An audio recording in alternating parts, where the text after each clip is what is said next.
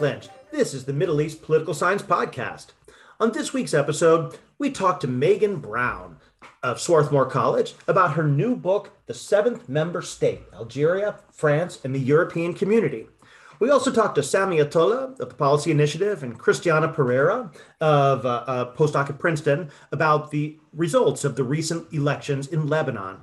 And finally, we talked to Cinzia Bianco of the European Council on Foreign Relations about the succession of Mohammed bin Zayed in the United Arab Emirates. Thanks for listening to our program.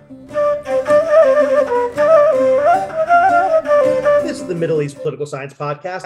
I'm Mark Lynch, and on this week's book segment, we talked to Megan Brown of Swarthmore College about her new book, The Seventh Member State, Algeria, France, and the European Community, just published by Harvard.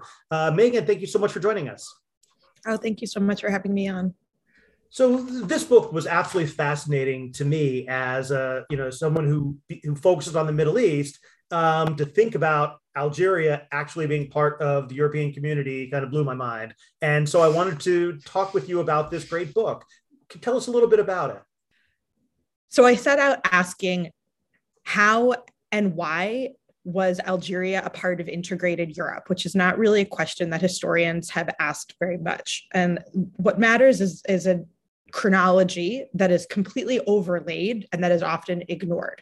So France began to colonize Algeria in 1830, and it very quickly saw Algeria, or decided to administer Algeria at the northern parts as part of France itself, which is a very unusual type of colonial administrative practice. And so I came up with this question of what would that mean that in the mid-20th century, as France is a key negotiator for, the precursors to the EU and specifically the European Economic Community, what does it mean that these same administrators in Paris are insisting Algeria is not a colony, Algeria just is France? And so the basis of my book is this idea that if Algeria was France, of course, only in the eyes of French bureaucrats, certainly not in the eyes of Algerians themselves, although that's a whole other story. Yeah, I want to talk about that in a few minutes. Yeah. Yes. But if these French bureaucrats are so confident in declaring this, what would that actually mean in Brussels? And what I found is that there are sort of limitations to what these bureaucrats meant. That on the one hand, what my book is examining is why the French would insist so loudly in Brussels, let's include Algeria in integrated Europe, but also the moments when they say, do not include Algeria in integrated Europe. And in the sort of complicated interplay of the moments when it is very useful for the French to make such a claim as they are building up these European institutions to say, we absolutely need to include Algeria, which I argue is a tactic, a tool, even a weapon in that they perceive as being very useful in the war against Algerian independence. And then, of course, this other question, why their European partners agree. And so that's sort of what the book sets out to be asking. How and why does Algeria wind up in the European Economic Community? Why is that useful for the French? Why do these other European states agree to this idea that, I think when we think of a lot of discourse about where Europe is, what is Europe, who is European, right? There seems to be a sort of fundamental confidence that we would say, certainly not Algeria. And then there's this incredible after that the legacy that goes on for over a decade, really well over a decade after, France negotiates the EEC inclusive of Algeria in 1957. Algeria does not gain its independence until 1962. And then it's not until 1976 that Algeria, by then, literally 14 years after independence, does it actually sign an accord clarifying its relationship with integrated Europe. So there's all these moments of question and ambiguity, sometimes a very useful ambiguity about Algeria's place in the EEC and the European communities. And I'm curious, and what the book sort of sets out to ask is, when is it useful? For whom is it useful? And so that's sort of how I think about the book project at this point, or the book. It's not a project anymore. Right. I mean, but it's so fascinating though, right? Because there's like these two parallel things that, our mental imagery doesn't necessarily line up. The so-called obvious borders of Europe weren't at all obvious in the 1950s. And then secondly, there's, on the one hand, as you detail in the book, all these negotiations going on over very technical economic issues, labor movement and wine and all those things. And meanwhile, there's a war of national independence going on that is completely roiling French politics. And so the intersection between those is fascinating. Yeah, it's actually something I really, when I present on my work, sometimes I really love, or when I'm teaching students, some portion of what I research, I love sort of having one slide that's a timeline of European integration, which particularly for an American audience is often not very familiar, right. Especially for undergraduates. And then I show a timeline of some, major moments in the history of the decolonization of I stick to just France. Mm-hmm. And then I just overlay them, one set of the dates are blue, one set are red, whatever. And you overlay them and you see that, of course, they're completely intermingled and it's not an accident, and it becomes sort of evident, right, or obvious that we should be talking about these phenomenon together, not as if they're existing in these completely different universes or parallel timelines or something like that. They really are enmeshed with one another. And I think that is just so, it's really interesting to begin to ask, what does it mean? What does it mean that the European defense community fails, in the midst of the end of France's military presence in Indochina, things like that, military and of course, and colonial presence in Indochina, things like that really matter to this history. And I think it raises a lot of exciting questions.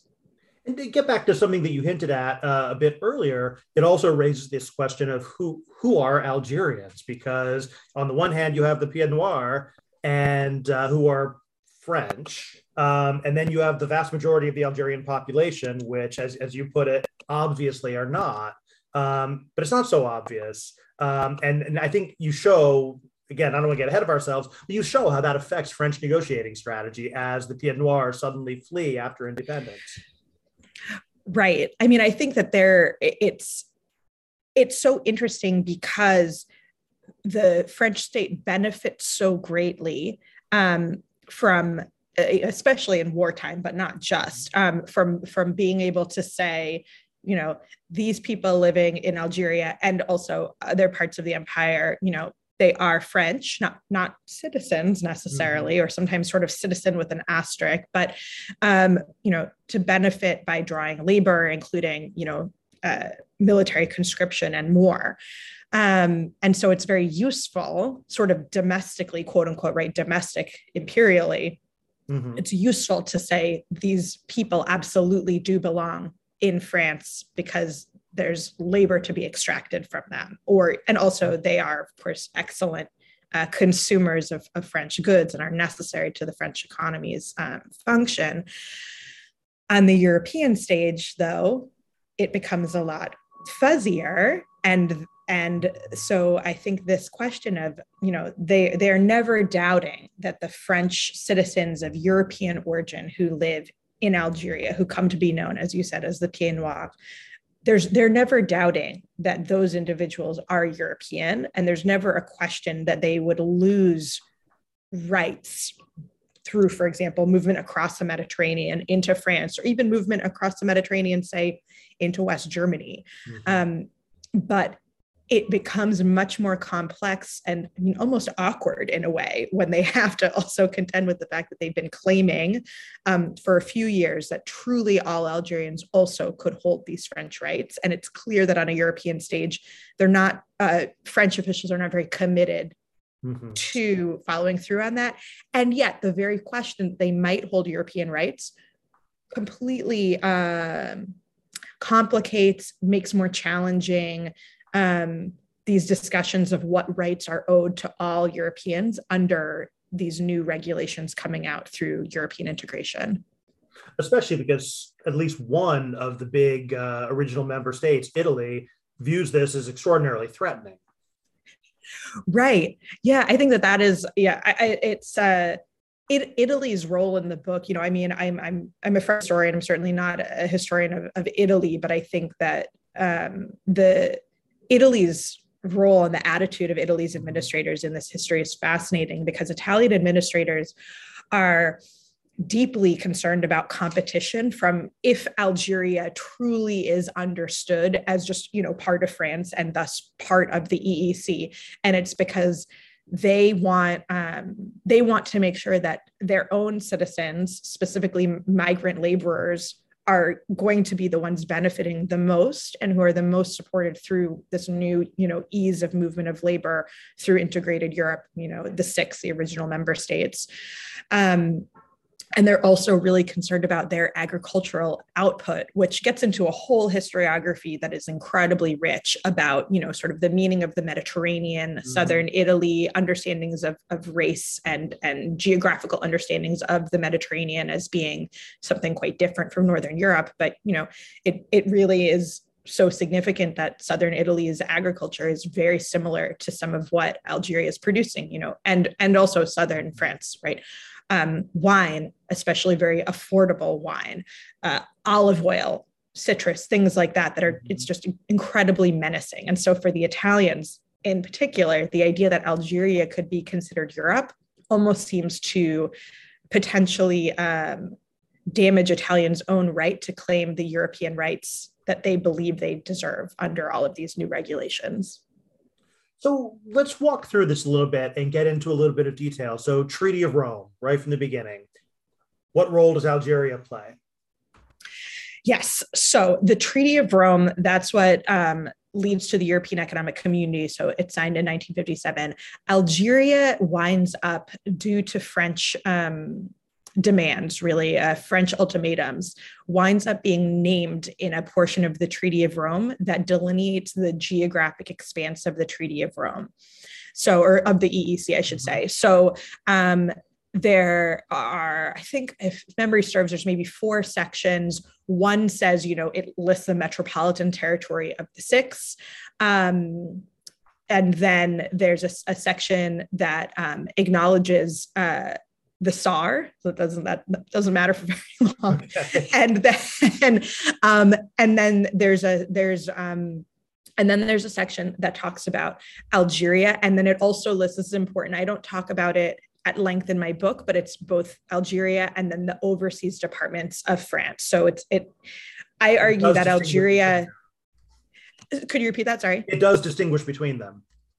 It names them separately, but it's in the same section. And I would argue that the reason the departments of the overseas departments of France get included in general is specifically because of France's anxiety about the Algerian situation. They don't like to call it a war, right. But those are included. And so what that means is that when the Six signed the Treaty of Rome, it specifically includes Algeria as a named part of it. It doesn't mean that all regulations related to the EEC are immediately going to. Many regulations will apply to Algeria. It will be on a period of delay. So a delay, I think anybody who's been following even news about Brexit realizes that European institutions move slowly, and often there's a deliberate delay built in. So the delay part is actually not an unusual part of a European treaty. What is unusual is that by the time the delay ends, Algeria is independent, and yet it is named in the treaty. And I argue in the book that the reason Algeria winds up named in the treaty is because the negotiations for the European Economic Community essentially coincide with Algerian anti-imperial nationalists managing to finally get the UN General Assembly to discuss this Algerian crisis, the Algerian war. And the French go from sort of lumping Algeria with their sort of more traditional colonies to saying, no, we really need to name Algeria. And I would argue that they do this because they're fighting international opinion and they want the support of their fellow European states to say, no, certainly of course it's French, of course it's Europe. Look, we're signing a treaty saying it's so. And there's also a material gain for them if they can secure some of this European funding, if they can secure some of this trade, for example, benefiting Algerian agricultural trade, then they will bring money into Algeria, which they believe will resolve some of the problems that caused the war to begin with, that of course, again, they're not really acknowledging is a full-blown war of independence. And then things begin to proceed and some of the complications begin to appear. Yes. It essentially, as soon as the Treaty of Rome is signed, and then, within the year in 1958, it goes into effect, it's less clear the degree to which the French are very interested in following through and actually having Algeria benefit from the content. So that sort of swings more to my argument that almost that the semantics matter, right? That this it's almost a symbolic declaration, and yet the French are antagonizing their partners, which increasingly. I mean, we talked about Italy, but it's really the Netherlands are deeply displeased about this. They are really pushing for certain pools of funding to go towards Algerian development projects, and it's in a way that leads France's European partners to say, are we now sort of funding your colonial endeavors? We did not sign on for that. So the complications begin both in the sense that the French kind of step back and seem less eager to demand full-throatedly, this is definitely France on the European stage, but also because now that France has signed the Treaty of Rome, which is so important for European integration, their partners can stop making nice quite as much because France's signature mattered so much, but now they've secured the signature. They can test the waters of being more critical of France than they could before the EEC was founded. So, at what point does French attitude shift? What changes in terms of, and why does it change? So, it's gradual. So historians who work on, for example, public opinion and the war in Algeria, they really trace that the Algerian War of Independence, it's lengthy. The official length, we could argue that it starts in 1944, or 45, but we won't, but just saying officially, it's 1954 to 1962. So it's a long war. It's really not until the late 1950s that we begin to see a sort of real public opinion shift beginning in France, when it's clear that it's long. The war has been brought to the metropole, especially through terrorist violence on the part of the OAS, which is a group that wants France to maintain control of Algeria. And so in terms of the French attitude towards insisting that Algeria is part of Europe,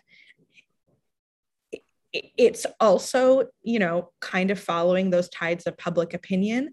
But it really begins to shift greatly after Algeria's independence, and really only years after Algeria's independence. So it's not, it's not 1958 or 1962 that suddenly, flips a switch and the French say, oh, never mind, that was all for naught.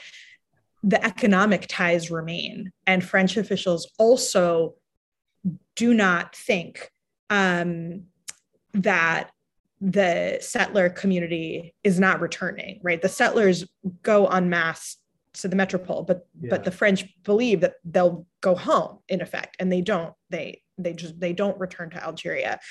But the impetus to maintain those economic ties, and even those, to some degree, we could say political ties, it remains. And so it's really not until the mid-60s that the French begin to really pull off and to be less interested. And so that kind of helps to explain the the very slow exit of Algeria from the EEC, the French are still hoping that, Algeria will be purchasing their goods. The question of the wine industry is incredibly challenging because there had been, great dependence on Algerian grapes, Algerian, sort of affordable wine coming into the metropole and more. So it's a slow change of heart, and it outlasts independence by far. It was really striking to me, your description of of what French officials were thinking at the time, that it wasn't going to be a clean break, that most of the settlers would stay, and a lot of their calculations were based on that. How did they react when suddenly it just didn't happen that way? Yeah, I mean, the history of the arrival and welcome, or some would say non-welcome, of the settler population in France is really fascinating. That actually was some of what when I set out to write this book, and as I was searching, when it was my dissertation, that was some of my initial questions were based around my interest in the settler population and its return to France. It was certainly a surprise, we could say, for French officials. It was not the anticipated result of the war, but these settlers who came to France, many for the first time. When we say return, it's of settlers, it's not necessarily accurate to their own lived experience, because many of them had been born in Algeria, might have even been third generation born in Algeria, and they might have been of, say, Spanish or Italian descent, not even French descent. But when they move to France, they have citizenship rights. So challenging as it was, and there's a lot of literature often produced by the settler community about the great traumas of leaving Algeria. They did have rights. There were a variety of protections put into place, things like being able to delay paying taxes until a breadwinner had the capacity to come up with that kind of money, things like that. Just the support of the French state was built up behind these populations in that way. In terms of what that meant for France's relationship to Algeria, it's not one that I looked into at length, but I think it is really fascinating to think that they did not expect this to be the result, and they were negotiating on that basis. Right. And I think it sort of clues us into, more broadly, when we look at histories of decolonization, that it's usually not just a snap of the fingers, because it's the extraction process is long, because it's not just removing troops, it's untangling economies, people's lives, homes, livelihoods. Certainly historians of Algerian perspectives on the Algerian War of Independence, and there were many perspectives, even within those fighting for liberation. The relationship to France is complicated, and incredibly long. So I think that history of extraction, and then overlaying, thinking about the European angle, is really fascinating, because the sort of promises of rights become even more complicated if we consider what the EEC in theory had to offer Algeria. And one thing which really kind of amazed me, even though it shouldn't, is how after independence, Ben Bella basically then writes to the European community and says, "Hey, about those rights, how about that?" And that, independent, but they do have a treaty. They are named in the treaty. Yes, so Ben Bella sends a telegram. It's in December of 1962. So, only a few months after independence, essentially saying, I'm going to be sending, a negotiator to Brussels to work out what it means that we're in this treaty and figure out what our future relationship will be. And it's so funny, because if you just tell the history in a very flat way, it's so obvious. Yes, they are named in this treaty. So yes, of course, independent Algeria's leaders be curious about what that means, that they are literally named in the treaty. But the reaction in Brussels is so uncomfortable, so panicked. And the six are not in agreement at all. I mean, there are some loyalties between them. So some of them are in agreement with others, but, some would like to answer right away. Others would like to send the same type of letter that they would send to a now independent state that had been a more traditional colony.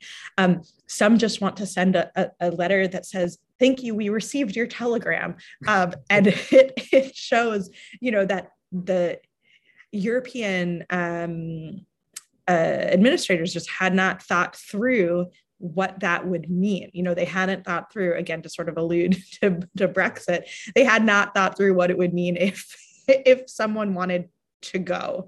And it's, more uncomfortable because of course they could say, well, of course it's not Europe, it's Algeria. And yet here's this piece of paper saying, well, it is part of, it is part of the geographic expanse of Europe. So what now? So what was de Gaulle's position on all of that?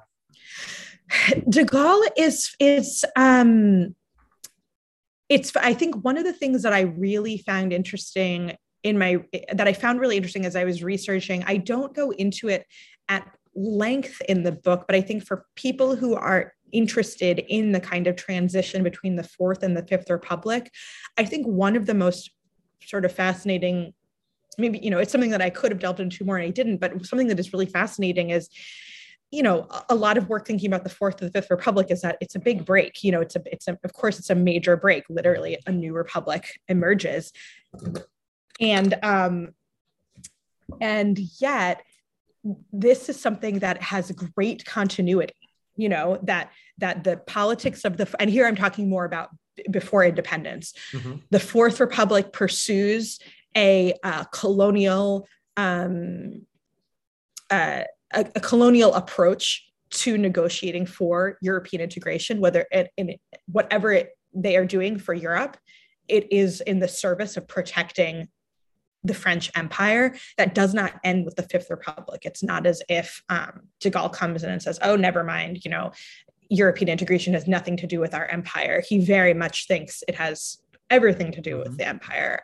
We can even look at his vetoes of Great Britain as being really related to, fear of the Commonwealth coming in as being part of Europe. The sort of underlying thing that's not spoken is, of course, France has done just that. They've made sure that their empire is woven into Europe, but but French officials, including de Gaulle, are very disinterested in allowing Britain to do the same thing.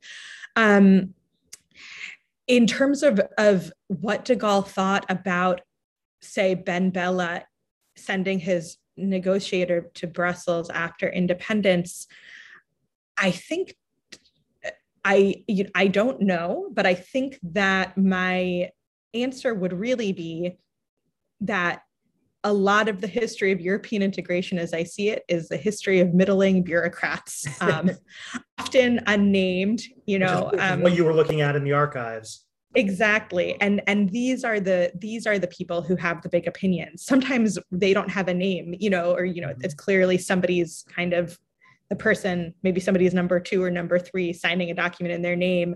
I once heard somebody at a talk discuss how amazing it is in the archives to come across, the cigarette burn, where you could tell that it was an extra important memo. And so somebody let their cigarette ash onto it as they were reading it.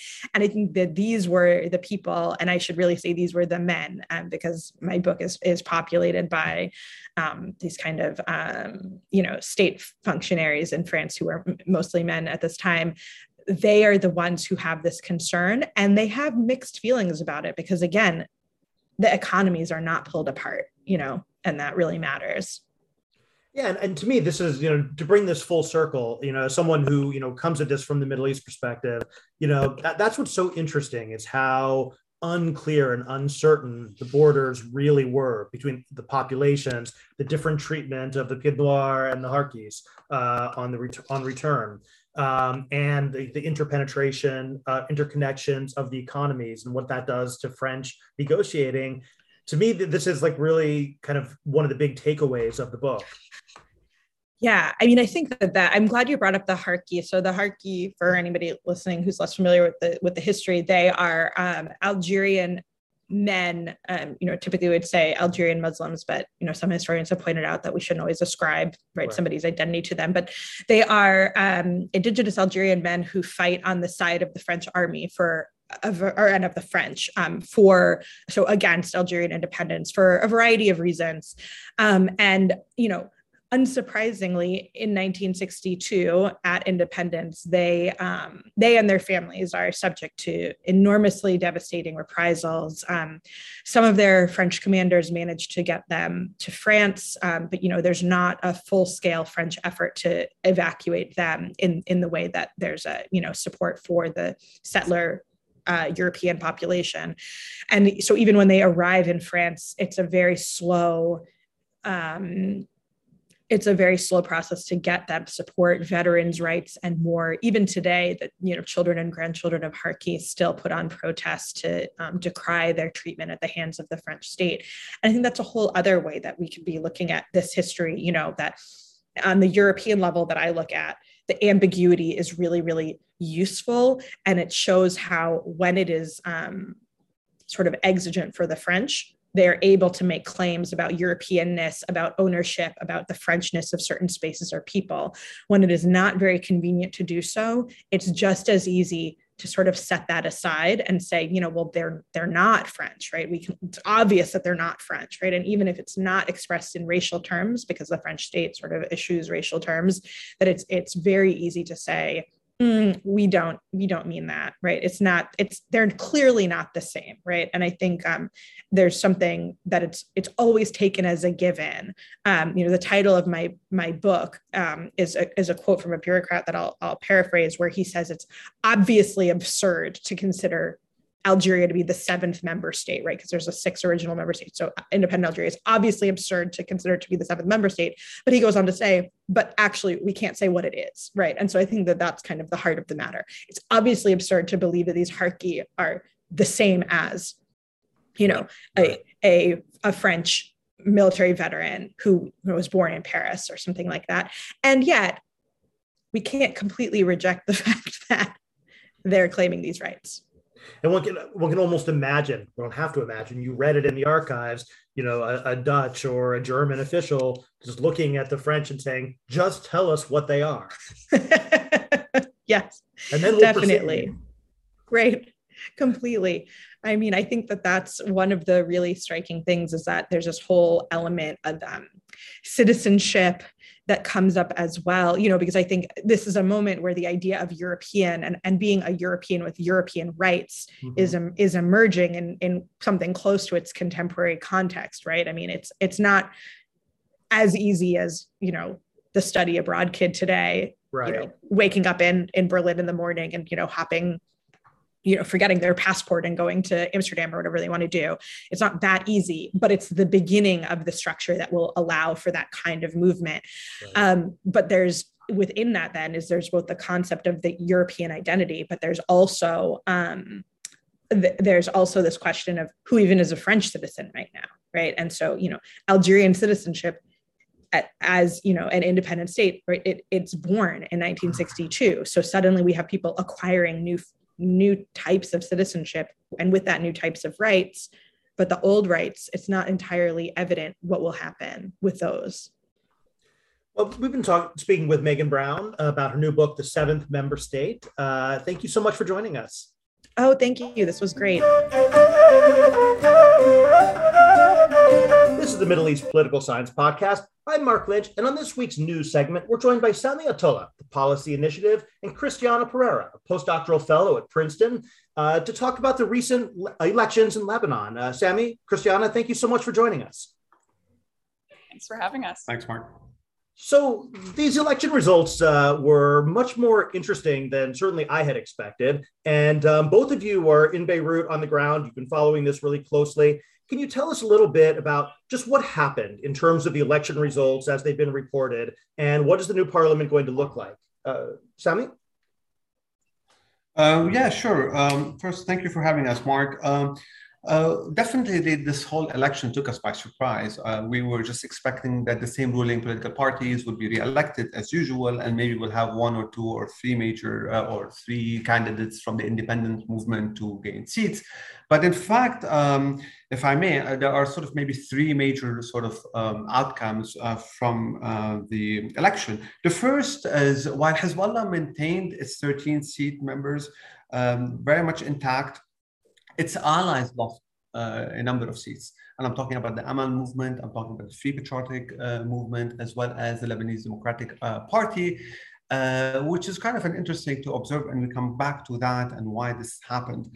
Number two, we see the Christian rivalry is intensifying between the FPM, the Free Patriotic Movement, and the Lebanese forces, where the latter has gained a number of seats, now is going to be challenging the FPM, which is obviously close to Hezbollah, over the leadership of the Christian community, or so it claims. And number three is the emergence of the new independent candidates. I think there are about 13 or 14 members. That's a significant increase from one person in 2018, Paula Yacoubian, to now a 13-member bloc. And this is very interesting to see how this is going to affect the dynamics in the political system. So who are these 13 or 14 independents? What do they represent in terms of political vision or affiliations? Christiana? Yeah, so these 13 to 14 change candidates, as Sami put it, are an interesting bunch. And I think the prior research that's been done, including prior research by the Policy Initiative, demonstrates that this is a really diverse group of individuals. They come from a range of new parties, many of which were founded in the last 3 to 5 years, some founded in the aftermath of the October 2019 protests. These change candidates are kind of concentrated in a few electoral districts. 3, for example, come from Beirut 2, West Beirut. 2 come from Beirut 1, East Beirut. 3 come from the districts of Shuf and Aleh, and 2 come from South 3. So this is a district in which 2 opposition candidates made inroads against the Hezbollah Amal alliance. And as Sami said, these change candidates in particular made really strong gains not exactly against Hezbollah itself, but against several of its sort of smaller allies that have been firmly in place certainly since 2005, and many of them since the end of the civil war. And these include people like Talal Arslan in Aleh, Faisal Karame in Tripoli, and Eli Ferzli, for example. These are names that people are really, really familiar with, of having been the sort of old guard in Lebanese politics, and they have been, pretty soundly defeated in these elections. Another interesting point, I think, is that the category of opposition itself is really in flux in Lebanon. It's being contested. So not only did these 13 to 14 change candidates win, but you also see the rise of some of these more, what some people are calling traditional opposition figures. People like former Justice Minister Ashraf Rifi in Tripoli, Osama Saad in Saida, Abdurrahman Bizri, the former mayor of Saida. These are people who have claimed the mantle of opposition, while obviously not being in the same category as these 13 to 14 change candidates. And you have other groups that are sort of previously affiliated with government, like the Kataib, like Michel Moawad and his candidates that have made it in and are sort of, again, positioning themselves as opposition. So you sort of have these different categories. And I think the question is, all of them, the one commonality is that they're sort of positioning themselves very clearly against this quote unquote regime of traditional sectarian parties. And the question is, what will they sort of do next? So it's a kind of a revolt against the old entrenched elite, but from a number of different directions. Exactly. I think there are certain issues on which many, if not all, of these change candidates are aligned. But I also think they're, in terms of the policy preferences that they've stated, they're quite diverse. And to be honest, we also just don't know that much about them because in terms of the change candidates, all but one of them, Paula Yacoubian in East Beirut, have never been MPs before. So how did they do it? How did they manage to break through the party cartel and actually win these seats when they've really never been able to before. Sami, can you tell us a little bit about the campaigns and how they managed to do this?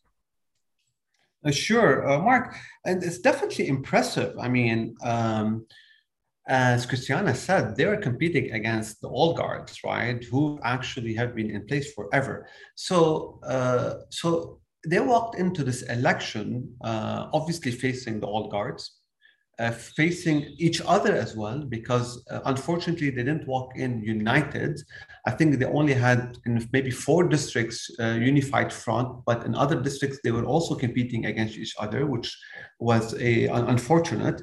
They also faced major intimidation from the thugs of the ruling political parties, including, clientelistic practices, vote buying, and what have you, as well as the media bias, right? Because we've even actually at the policy initiative, we've actually monitored that, and they had very little exposure compared to the ruling parties. All of that, if you look at it, it's really impressive, that they've been able to break grounds here. Now, I think to just have a complete sort of picture, and as Christiana said, some of these major breakthroughs happened in a couple of districts, and maybe it's good to sort of bring in sort of an intra-elite rivalry that actually helped for them to make gains. Obviously, pending now the data that we just received from the Ministry of Interior. But I also suspect, for example, in Beirut too, they've made, they won a couple of seats against, a major player called Makhzoumi, for example, who's trying to make more gains, very rich businessman, or the remnants of the Future Movement, the Senora faction within the Future Movement. Now, to see how they actually were able to beat both, one wonders whether there's also what's happening is that, the former Future Movement actually maybe potentially lent a hand to these spots or voted for the opposition here. And I say that because I feel like this intra-elite rivalry, whereby probably Hariri thought that it's actually, instead of just staying or abstaining or asking his constituency to stay at home, which they didn't, by the way, because the turnout wasn't as low as we thought it was going to be for the Sunni community, most likely, I suspect that they voted for the opposition rather than for the Senora and the Makhzoumi parties, because I think they presented themselves to be threatening to the former Prime Minister Saad al-Hariri. So we also see another intra-elite conflict in the mountain, in Shuf Alay.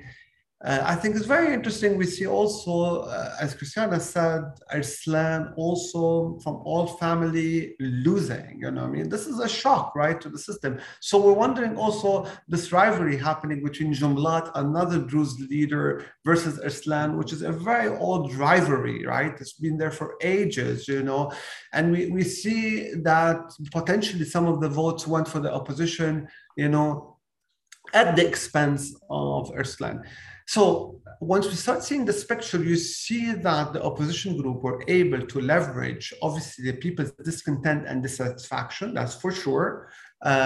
Despite being not united in several districts, they still were managed to win. But I think they were able to have to advantage this intra-elite rivalry in certain areas that actually allowed them to make more gains than what we had expected. Now, yeah, I would... No, go ahead, Christiana. Okay, I would just add a couple of quick points. I agree with everything Sami said, and I think focusing on some other trends in Beirut too, and in Shuf Alay specifically are kind of interesting. In both cases, you saw expat voting helped the opposition. This was something that was kind of in question because the majority of expats in the last electoral cycle voted for establishment parties. And then this election, I think they did play a critical role in a few select races, not all of them. I also think in both of these districts where opposition candidates made inroads, you saw the opposition lists that won were these sort of broad umbrella coalitions of different opposition groups. And I think prior to the elections, it was unclear whether this was going to be appealing to voters. It was this sort of mishmash of different groups, different ideologies going to work. And it seems in those two cases, at least, and in a few others, it did. And I also think those two districts were characterized by personalities that were maybe better known faces. And so the interaction of these factors, I think, played a critical role in these change candidates making inroads there.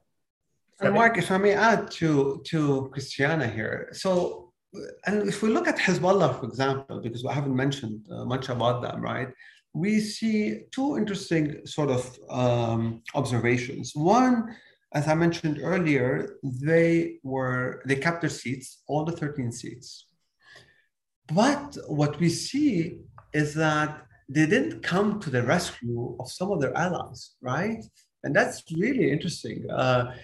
For instance, if I look at the number of extra votes that Hezbollah had or gained, and they gained a lot of extra votes this time than 2018, which means, according to this law, they could have distributed the surplus of votes to their colleagues or allies, but for some reason, they haven't.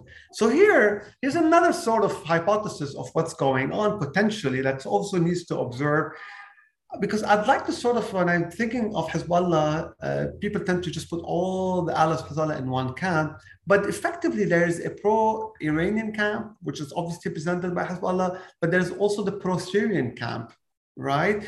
Which is very close to Hezbollah, but sometimes they're not totally aligned. And if you see all the people or a lot of the opposition or a lot of the MPs who lost their seats, or some of them, are actually close to our pro-Syrians. We're talking about, Eli Frzli, we're talking about Ahmed Hardan, Asad Hardan, we're talking about others, Faisal Karami. And we see that the ones who made it, like Jamil al-Sayed, who ran on the list of Hezbollah, but he's very pro-Syrian and they're not very happy with him. He had 33,000 votes in 2018. It went down to 11,000 votes this time, sending an interesting message also to the Syrian regime about their allies and how probably they were clipping their wings. So that is something to observe beyond Lebanon of what's going on here, because I think there's a sort of a message going also to Assad, who also happens to be, or to have visited Abu Dhabi, in fact, a month ago, which I think the Iranians were a bit concerned about this trip. And I'm wondering if we see the effect of that on the Lebanese political or electoral scene. So, but yeah, over to you. That's fascinating, because certainly in the immediate aftermath of the election, the narrative that has coalesced is that Hezbollah lost and that this represents a setback for Hezbollah. But from what you're saying, there might be more to it than that. Oh, no, absolutely. It's much more nuanced. And unfortunately, a lot of the press, and particularly the foreign press, all what they care about is, did Hezbollah win or did it lose? Does it have a majority or it doesn't? But in fact, it doesn't really matter, right? Whether it does have a majority or not, the numbers don't really mean much, right? Because, there's the de jure institutions, but there's the de facto institutions, right? Hezbollah, it doesn't, and most parties don't work that way in terms of the numbers, and whether that is going to have major sort of impact on the policy sphere, and we can talk about that as well. But yes. Yeah, I think this narrative of whether or not Hezbollah wins or loses, vis-a-vis, for example, the Lebanese forces, this more Saudi-backed or aligned party, it's almost taking the parties on their own terms and using the narratives that they want to put forward, rather than, as Sami said, looking at the de facto institutions and the ways that they operate vis-a-vis one another. Since 2005, these parties have mostly formed national unity or quasi-national unity governments together. They engage in this form of what some scholars have called promiscuous power sharing. The LF and Hezbollah have been in most governments together. And Hezbollah's, I believe an MP for Hezbollah, Mohammed Raad, the other day called for a national unity government. He said this is what's necessary in the aftermath of these elections. So, I think what's more interesting is to see who the more interesting cleavage here is between the people who are somehow vested in the status quo and those who are, compelled by their constituents or otherwise compelled to oppose it. And so the question of what this opposition can do, I think, really comes down to how they ally, where they find common ground, and where they disagree. And this opposition is going to, as Sami and I have both mentioned, include not only these change MPs, but also people from the more traditional opposition, people from these repentant parties that are trying to label themselves as opposition. What blocks will form are not taken as a given right now. And that will determine, I think, issues that are coming up. For example, the renewal of the term of the Speaker of the House, Nabi Berri, for example. It's really nothing is set in stone yet. So very, very quickly, as we're looking at the government formation and what happens next, would it be fair to say that a national unity government would tend to neuter the effect of these new independent MPs, or is there something else which might happen? So obviously now we're going to see how it's going to evolve. But I think the importance of the 13, 14 MPs, in my opinion, is to bring life back, or political life back, to Parliament. Our Parliament has been hijacked, has been dormant, has been inactive in legislating bills that serve people's interests and in holding the government accountable. Having these 13 MPs in power, I think it's essential that they do so, that they ask the questions, they follow up on things, they force the government, they force even the parliamentary speaker, to run the show as it's supposed to be run, and not do it as has been done for years, where it's just a collusion of interests, and we actually very untransparent, lack transparency, and lacks any sort of interest in serving the people. So whether it's going to be national unity government or not, obviously, and whether the Christians or FPM will agree that it has a larger share, or the Lebanese forces, let's put that aside. I think these MPs as a bloc, if they were able to work together and actually have a united front in their policy sphere and their policy position, I think there's a great chance that they could actually steer and force a different political behavior on the ruling political parties, now that they're actually exposed from the inside. Because otherwise, before, we were all from the outside, we couldn't really see, how things were running, in the sense that of how they were passing laws, how they were having these charade of performances in Parliament.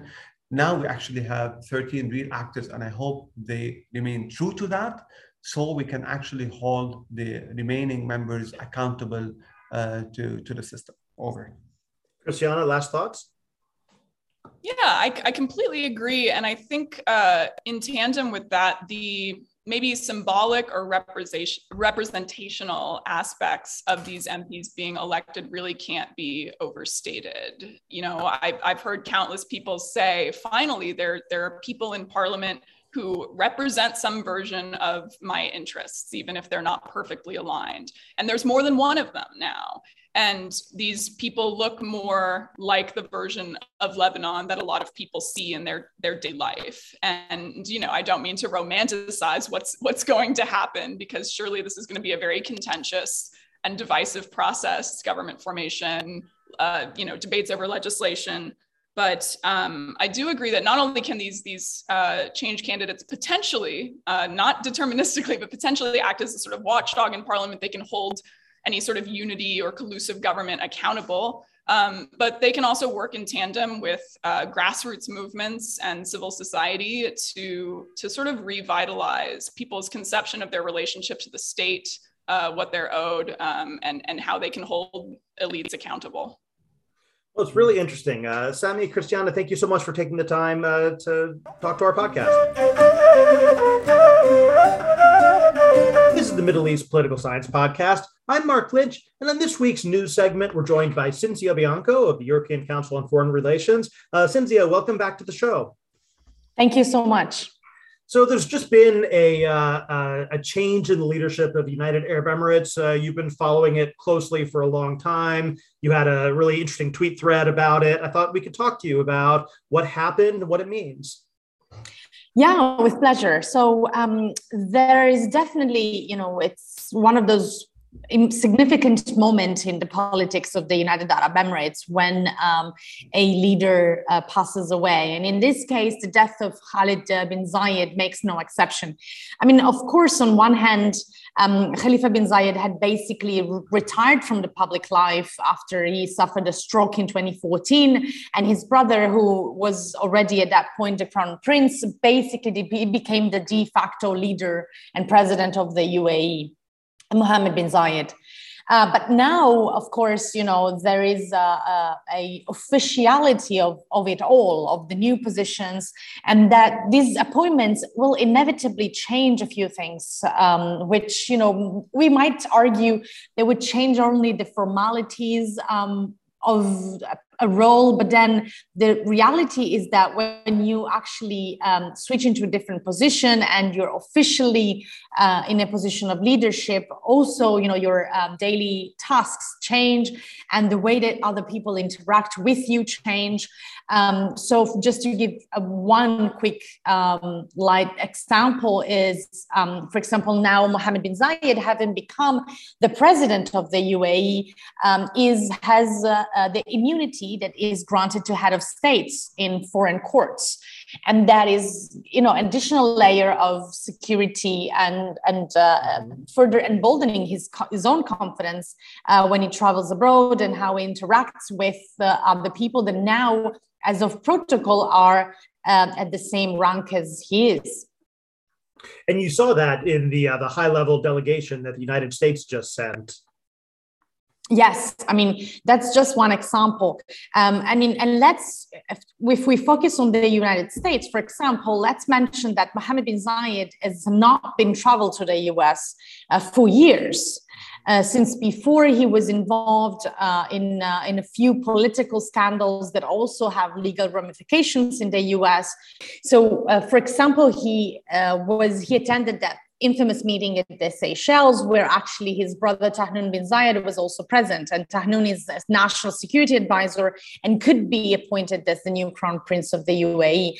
And that meeting, where a number of figures also linked to former President Trump allegedly were present to discuss several political questions and are now, of course, involved into legal proceedings connected to that to investigate whether there was any wrongdoing. And that, there is a similar also legal proceeding around the figure and work of Tom Barracks, for example, who was an official nominated by the Trump administration and may have had inappropriate links to the UAE. He also, of course, was linked to the leadership in that case, and therefore, that would also put Mohammed bin Zayed in an uncomfortable position. So let's go back to Tahnoun. You mentioned that he's one candidate to kind of fill the position that Mohammed bin Zayed was in before. Who are the other candidates, and why does it matter?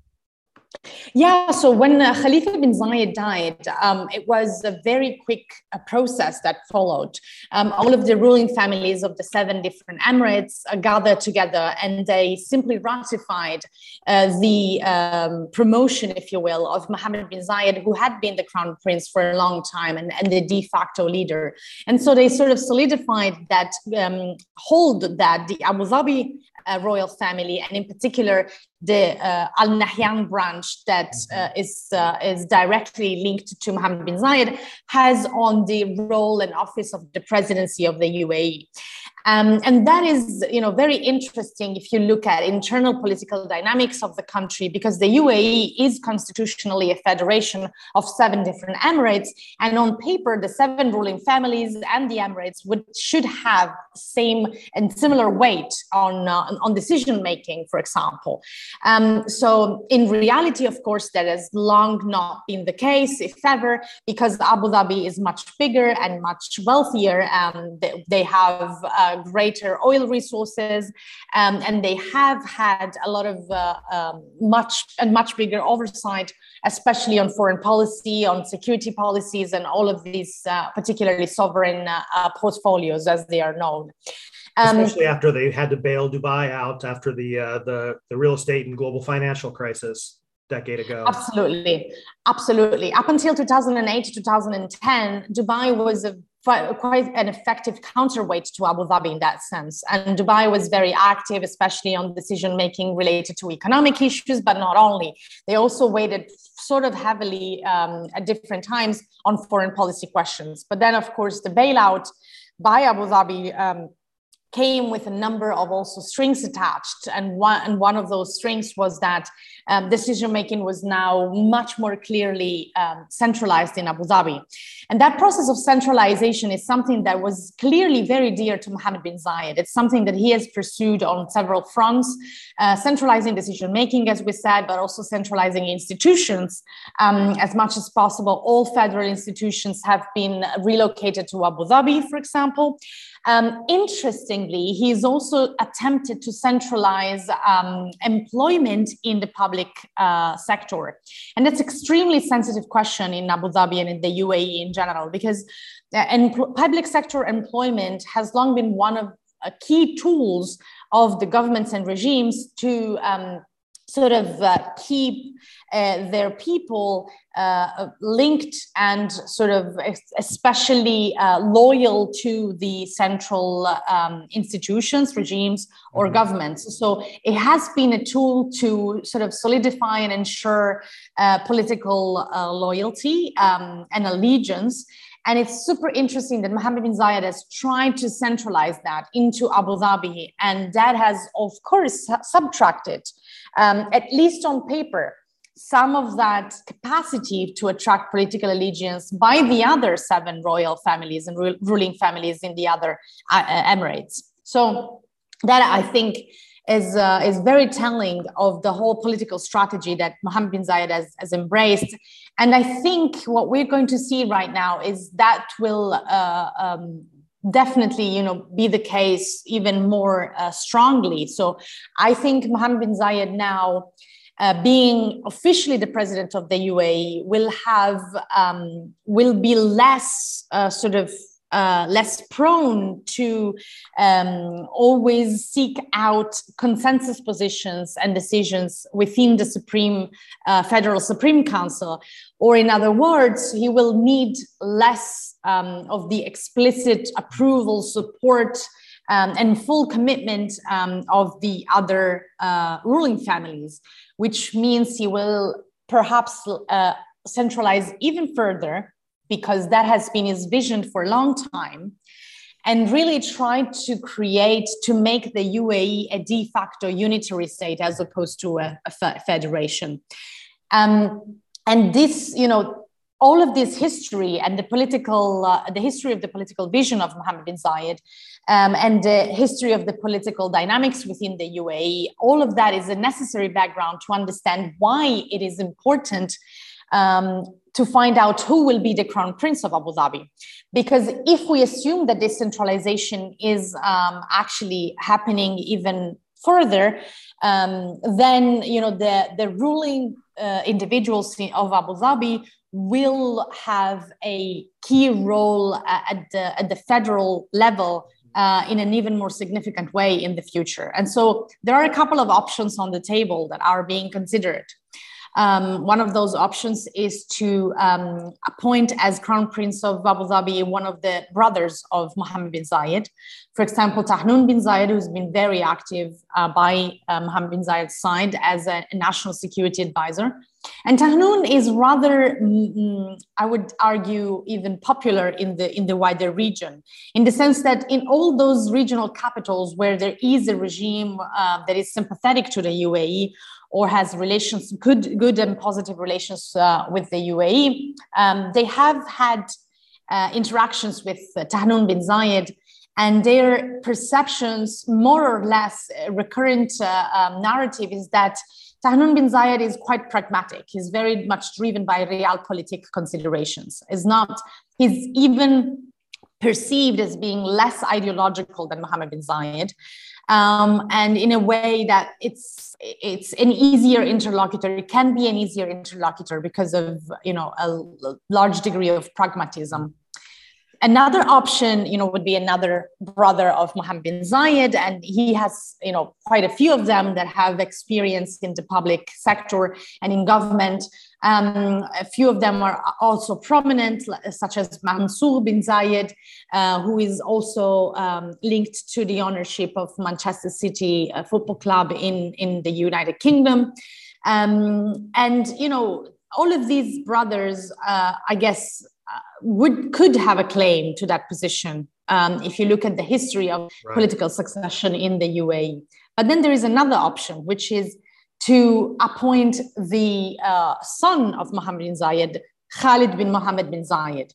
And he also has experience in government, in particular at the Abu Dhabi Executive Council, who is a local government in Abu Dhabi.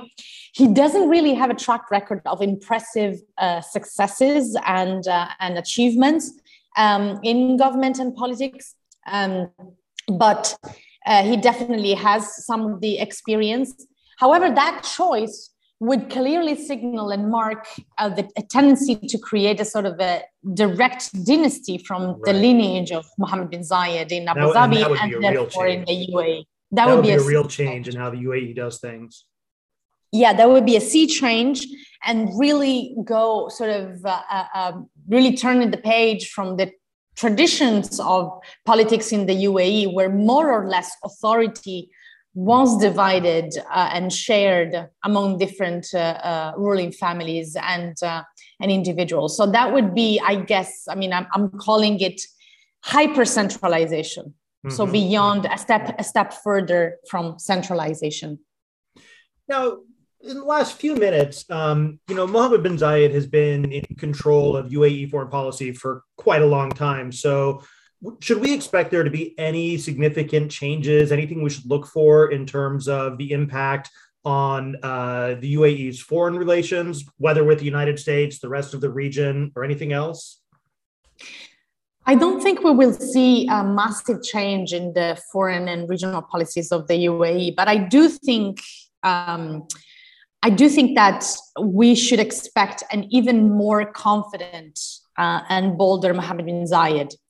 And I think, it is important to sort of take a minute to sit and think about the implications of this further confidence. Because right now, with the Russian invasion of Ukraine, with a rise in China in the region, and the US retrenching from its traditional role and arguably even, the interests that the US had in the wider region, we are facing an unprecedented situation. The system that we are operating within is arguably a system of competitive multipolarity. Mm-hmm. And and the Gulf countries, the Gulf monarchies, each in their own way, have been, especially, the three most active ones, Saudi Arabia, Qatar, and the UAE, have been more or less refusing to take sides in this competitive multipolar system.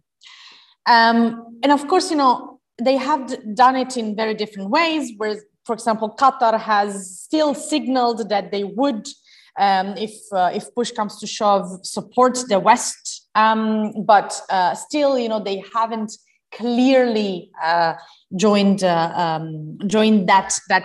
sort of the rationale, where Saudi and UAE have clearly refused to take sides, and even being very ambiguous about where they stand if they were forced to take sides. And I think, while we ask ourselves, where will Abu Dhabi and Riyadh position themselves, it's important that we spend a minute to consider how the leadership is thinking about these questions and how they feel about their own leadership style. And if we are dealing with an hyper-confident leader who is now has, removed even what symbolic obstacle there was between himself and the highest office in the country, I think we have to consider that they might make very bold, very unexpected choice that we probably think are too bold to consider, but are not necessarily enough. Well, that's definitely something that we should watch for, and look forward to talking with you again in the future. Thank you, Cynthia.